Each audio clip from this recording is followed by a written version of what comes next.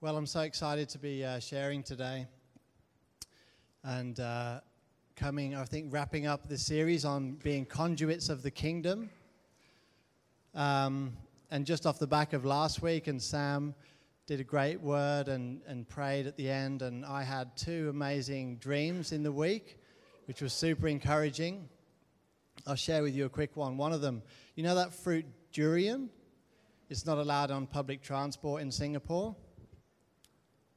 Perfect timing. I never get called, but right now, Mum's on the phone. And in the dream, I was with all these people, and we had this durian, and we had these huge, fleshly chunks of this stuff. But it smelled good to us. But have you ever been near the stuff? It stinks so badly. Most Westerners can't even face it, you know. But we were just eating it and munching on it and just devouring this. And there was students with me, and they were all being typical kids and taking more than their share. And I was going, yeah, just have it. And big steak-sized, thick pieces of this durian fruit, and we were just chomping through it. I was like, wow, that was a cool dream. So I went and looked it up, and it's King of Fruits, it's called. And I was like, yes, we're just feasting on King Jesus, the fruit of the Spirit. And I was really encouraged by that. And it was also in unison with another dream I had, so it was like God gave me a double whammy. So yeah, things are happening. Thought I'd share that one with you. She's trying to FaceTime me from the UK, my lovely mother.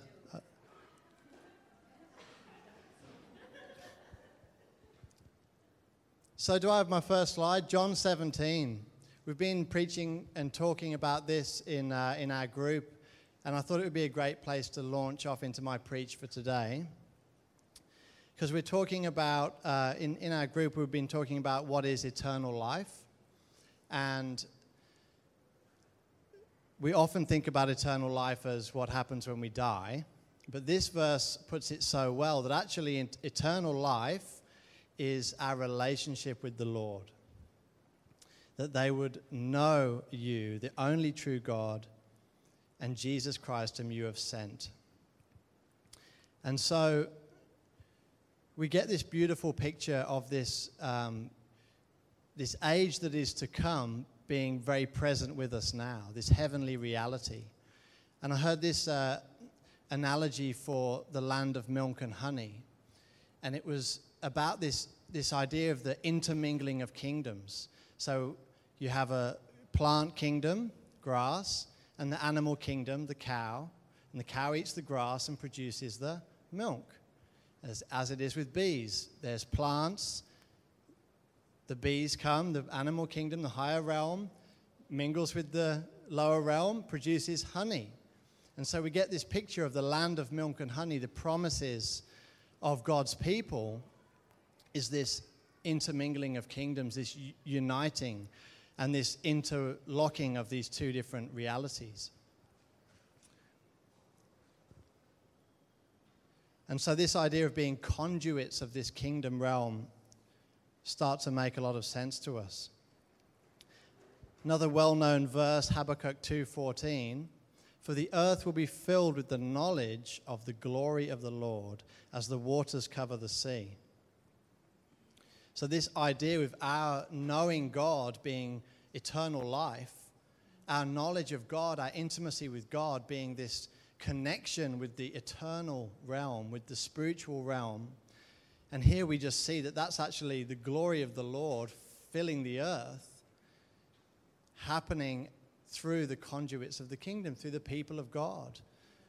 We'd love it if God could just go whack and he just does everything. But he's actually chosen to do it through us and to do it in partnership with us. And so there's this beautiful paradigm of intimacy that the Lord set us up to partake in. So I'm just going to get through a few verses that just articulate this reality that we find ourselves in. So let's go to being raised with him, Colossians 2:12. "Having been buried with him in baptism, in which you were also raised with him through faith in the powerful working of God who raised him from the dead." So we've been raised up with the Lord. And God raised us up with Christ and seated us with him in the heavenly realms in Christ Jesus. I love to talk about the fact that we're bilocational beings because we simultaneously are having this physical experience whilst we're spiritually seated in heavenly places in Christ Jesus. And as I was worshiping today, the Lord just reminded me, for all of us, you're wanted in the throne room. We've just seen this elaborate funeral for our queen, and we've seen all the regalia of the royal family on full display. And yet our King wants us in his throne room, in his presence. And we're already there, but our awareness of it is what changes.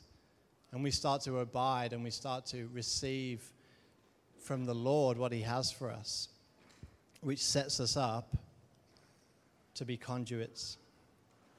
The next verse is about our mindset, the way we think. Colossians 3:1-4 says, or from verse 3, if you have been raised with Christ, seek the things that are above, where Christ is, seated at the right hand of God.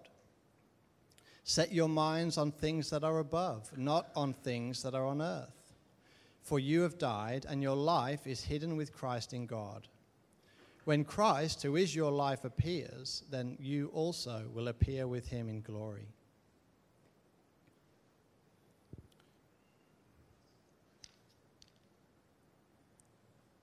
You getting the picture? Walking in newness of life, Romans 6:4. We were therefore buried with him through baptism into death, in order that just as Christ was raised from the dead through the glory of the Father, we too may walk in newness of life. So this walking in newness of life is this heavenly paradigm, isn't it? It's the age to come, heaven on earth. It's the age to come breaking into this age, or these ages of our physical experience here on earth, becoming the reality of who we are and how we walk. We walk in newness of life that we've been raised up into, this intimacy with God. It's about who he is to us and who he's going to be through us. So in us and through us. So we have this paradigm that we get to experience, and we touched on it in worship today. We're beholding, we're looking in the mirror and we're seeing our true identities. We're beholding and we're becoming. So it's in us, who he is in us, and to us is who he will be through us. I remember when I first started hanging around in Christian circles, I heard this. It's almost a criticism of Pentecostal or charismatic believers. And it was this quote. It was like, those guys are so heavenly minded that they're no earthly good. Have you ever heard that one before? Like the Spiros, they're so heavenly minded they're no earthly good. And it's like, that sounds to me like Martha talking to Mary, doesn't it? But I want to be so heavenly minded that I'm earthly awesome. You know, that's actually what we're called to be. You know, let's abide, you know, let's just get in his face, you know. So we're just engaged, we have this opportunity to engage with the realm of God in intimacy, and it's this paradigm for our hearts to be truly who we've been made to be, so that we could live out all of what's available. 2 Corinthians 3:1-3, I'm picking up at 2. You yourselves are our letter of recommendation, written on our hearts to be known and read by all.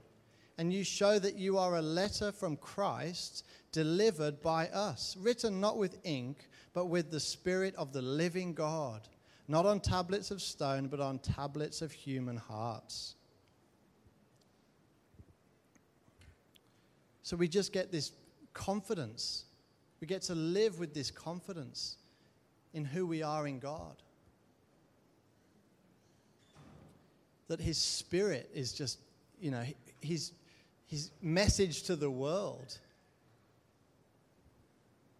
I'm like, as a teacher, I get to be with a lot of kids a lot of the time, and I'm like determined that like they will experience the heart of God, if nothing else. That is my absolute priority. When they encounter me, when they spend a lesson in my class, they will experience the love of God for them. I don't really care what I teach them. That's all a bonus. First and foremost, I want them to experience the freedom, the peace, the joy, these beautiful heavenly realities that have become made available to me that I get to abide in. That's what I want them to know, because that's the testimony of the Lord, isn't it? That's appealing. That's a sweet fragrance. It's interesting with that durian, like it's like a horrible smell to those perishing, but a beautiful fragrance to those on the way of life, isn't it? I'm not sure about the fruit, but... Okay, that was the preamble, right? We're seated in heavenly places. Old things have passed away. Behold, the new has come. So this is what the Lord started speaking to me about. And it starts off also with this idea that in the heavenly realm, there are spectators. So go to Hebrews 12, please. Next slide. Since we are surrounded by so great a cloud of witnesses, let us also lay aside every weight and the sin that clings so closely, and let us run with perseverance the race that is set before us, looking to Jesus, the pioneer and perfecter of our faith.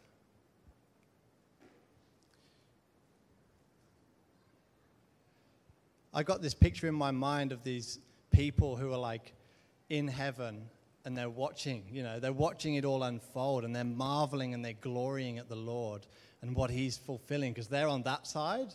So they understand so much more than what we understand down here. And I can picture like a particular friend of mine who passed away. He was such a nosy Parker. He would definitely be in the cloud of witnesses. He will be so there watching things unfold on earth. I can just picture him. But we're hit with this weight and the sin that clings so closely.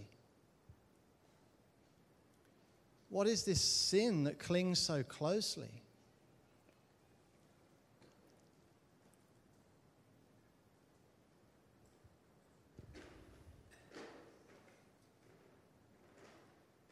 And the Lord just said to me, he reminded me of that verse. Whatever does not proceed from faith is sin. Romans 14:23. And I feel like this is the word for our house.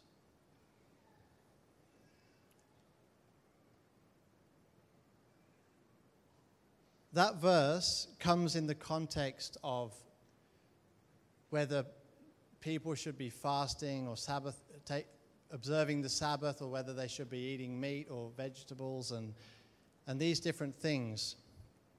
But it's actually about the heart. The big picture is it's about the heart, because any act or attitude or emotion which is owing to a lack of trust in God,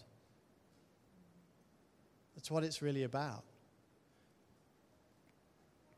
Because God sees our hearts.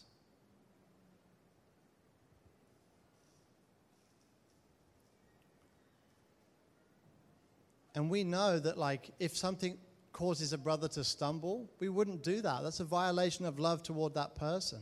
We can deny ourselves for the sake of someone else. Like, our mindset isn't, based on that. We're not going to expose somebody else by our so-called freedom, because that's not love. And it just exposes where our hearts are really at.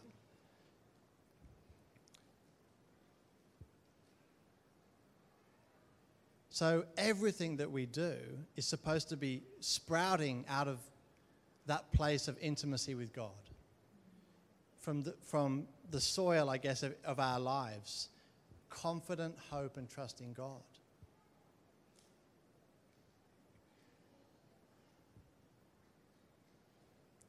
Hebrews 3:12. Take care, brothers, lest there be in any of you an evil, unbelieving heart, leading you to fall away from the living God. Unbelief. It's our only real enemy. That we wouldn't, and it came out in the way that Keely was sharing about giving. It came out in other testimonies. Like, we are trusting, we're called to trust in what the Lord is able to do. And we know that all things, we sung about it, we talked about it, all things, every circumstance that we face, we know that He's able to work all things together for our good.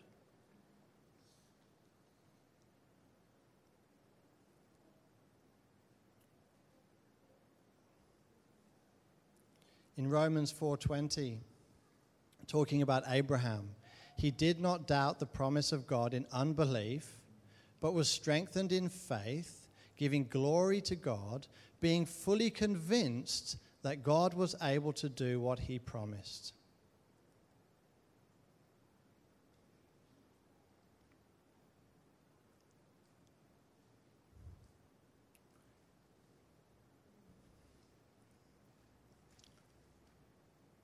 And Hebrews 11:6 again reminds us, without faith it is impossible to please God. Even our virtues are just whitewashed sins, aren't they? Without the Lord, you know. We can have a form of godliness void of power. It might look nice on the surface. It might look like we're virtuous. But the only true redeeming power is the blood of the Lamb. Like, it's what He's done for us. It's a trust thing. We're not trying to be virtuous in order to be redeemed. We know that. It's a trust thing. It's all about what He's done, right, that empowers us to live this life that we've got. And that extends into our lives moving forward in faith. Every circumstance, every trial, we're not going to waver in how we understand things and who we believe the Lord to be. And it's interesting that verse where it talks about whatever does not proceed from faith is sin, and he's talking about the foods, and it gets to that verse where it says the kingdom of God is not in eating and drinking, but it is in righteousness, peace, and joy in the Holy Spirit. It's the heavenly reality of the kingdom, righteousness, peace, and joy in the Holy Spirit. And he's trying to articulate to those believers that whatever you do is about your relationship with the Lord and about your trust in Him. So, Romans 15:13. May the God of hope fill you with all joy and peace in believing that by the power of the Holy Spirit you may abound in hope. He works all things together for our good. He'll follow us with His goodness and mercy all the days of our lives. He will never leave us nor forsake us. We can trust Him.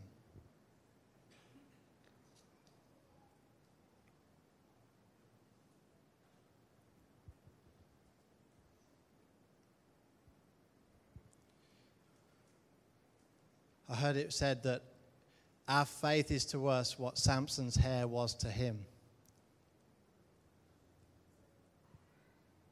Our faith is our strength. And we saw that great picture where Joshua and Caleb believed in God about taking the promised land. They believed. The spies came back. They didn't lie. It was true. There were giants in the land. But their unbelief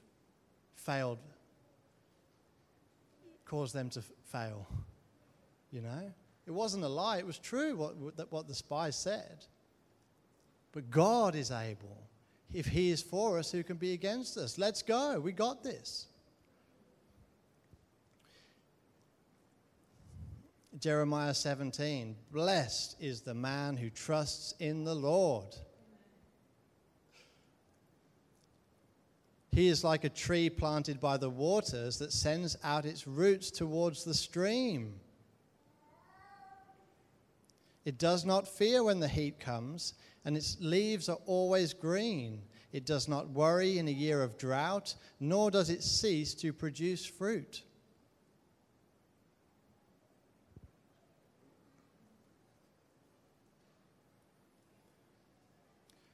All right, stand up. We're going to pray together. I'm going to wrap it up. Holy Ghost, I thank you, Lord God, that the people in the house today are being prepared for something new.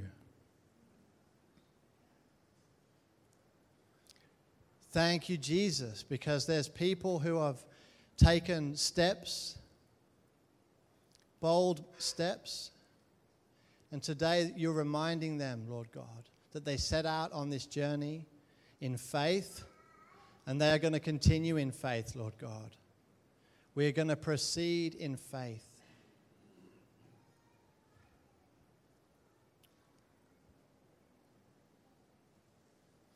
And we will not let unbelief prevent us from receiving our inheritance.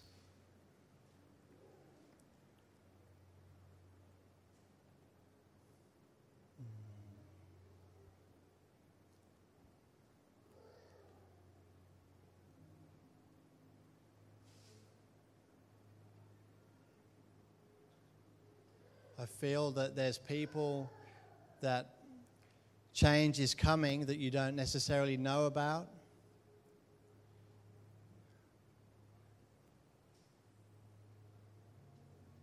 But the Lord's preparing your heart. The Lord is reminding us, those of us who are already in a transition, a season of change, the Lord is reminding us that we are to proceed from faith. There's people in the house whose dreams have been forgotten, they've become dormant. And He's reminding you that they will be received by faith.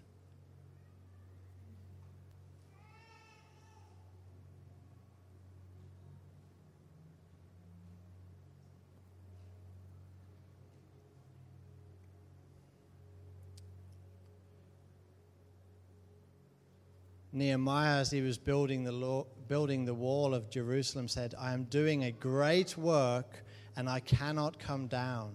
Why should the work stop while I leave it and come down to you? And I see us. We're not coming down from this eternal life that we're walking in, this intimacy with God. We're not going to come down. There's distractions. There's temptations. Some things look good. Some things are virtuous. But we're being called to stay in our lane. Don't get sucked in to comparing yourself to someone else, to what someone else is doing. You've been called. You have an assignment from the Lord. Abide in Him and you will bear much fruit. You cannot come down, for you are doing a great work for the Lord. You cannot come down. You're seated in heavenly places in Christ Jesus. You cannot come down.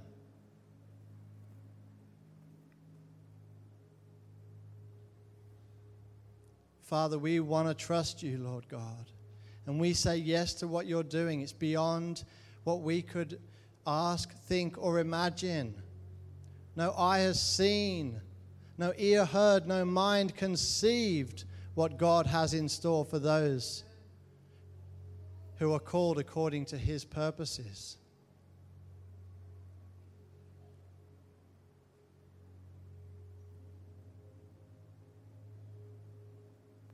Father, help us with our unbelief, Lord God. We want to be heavenly minded.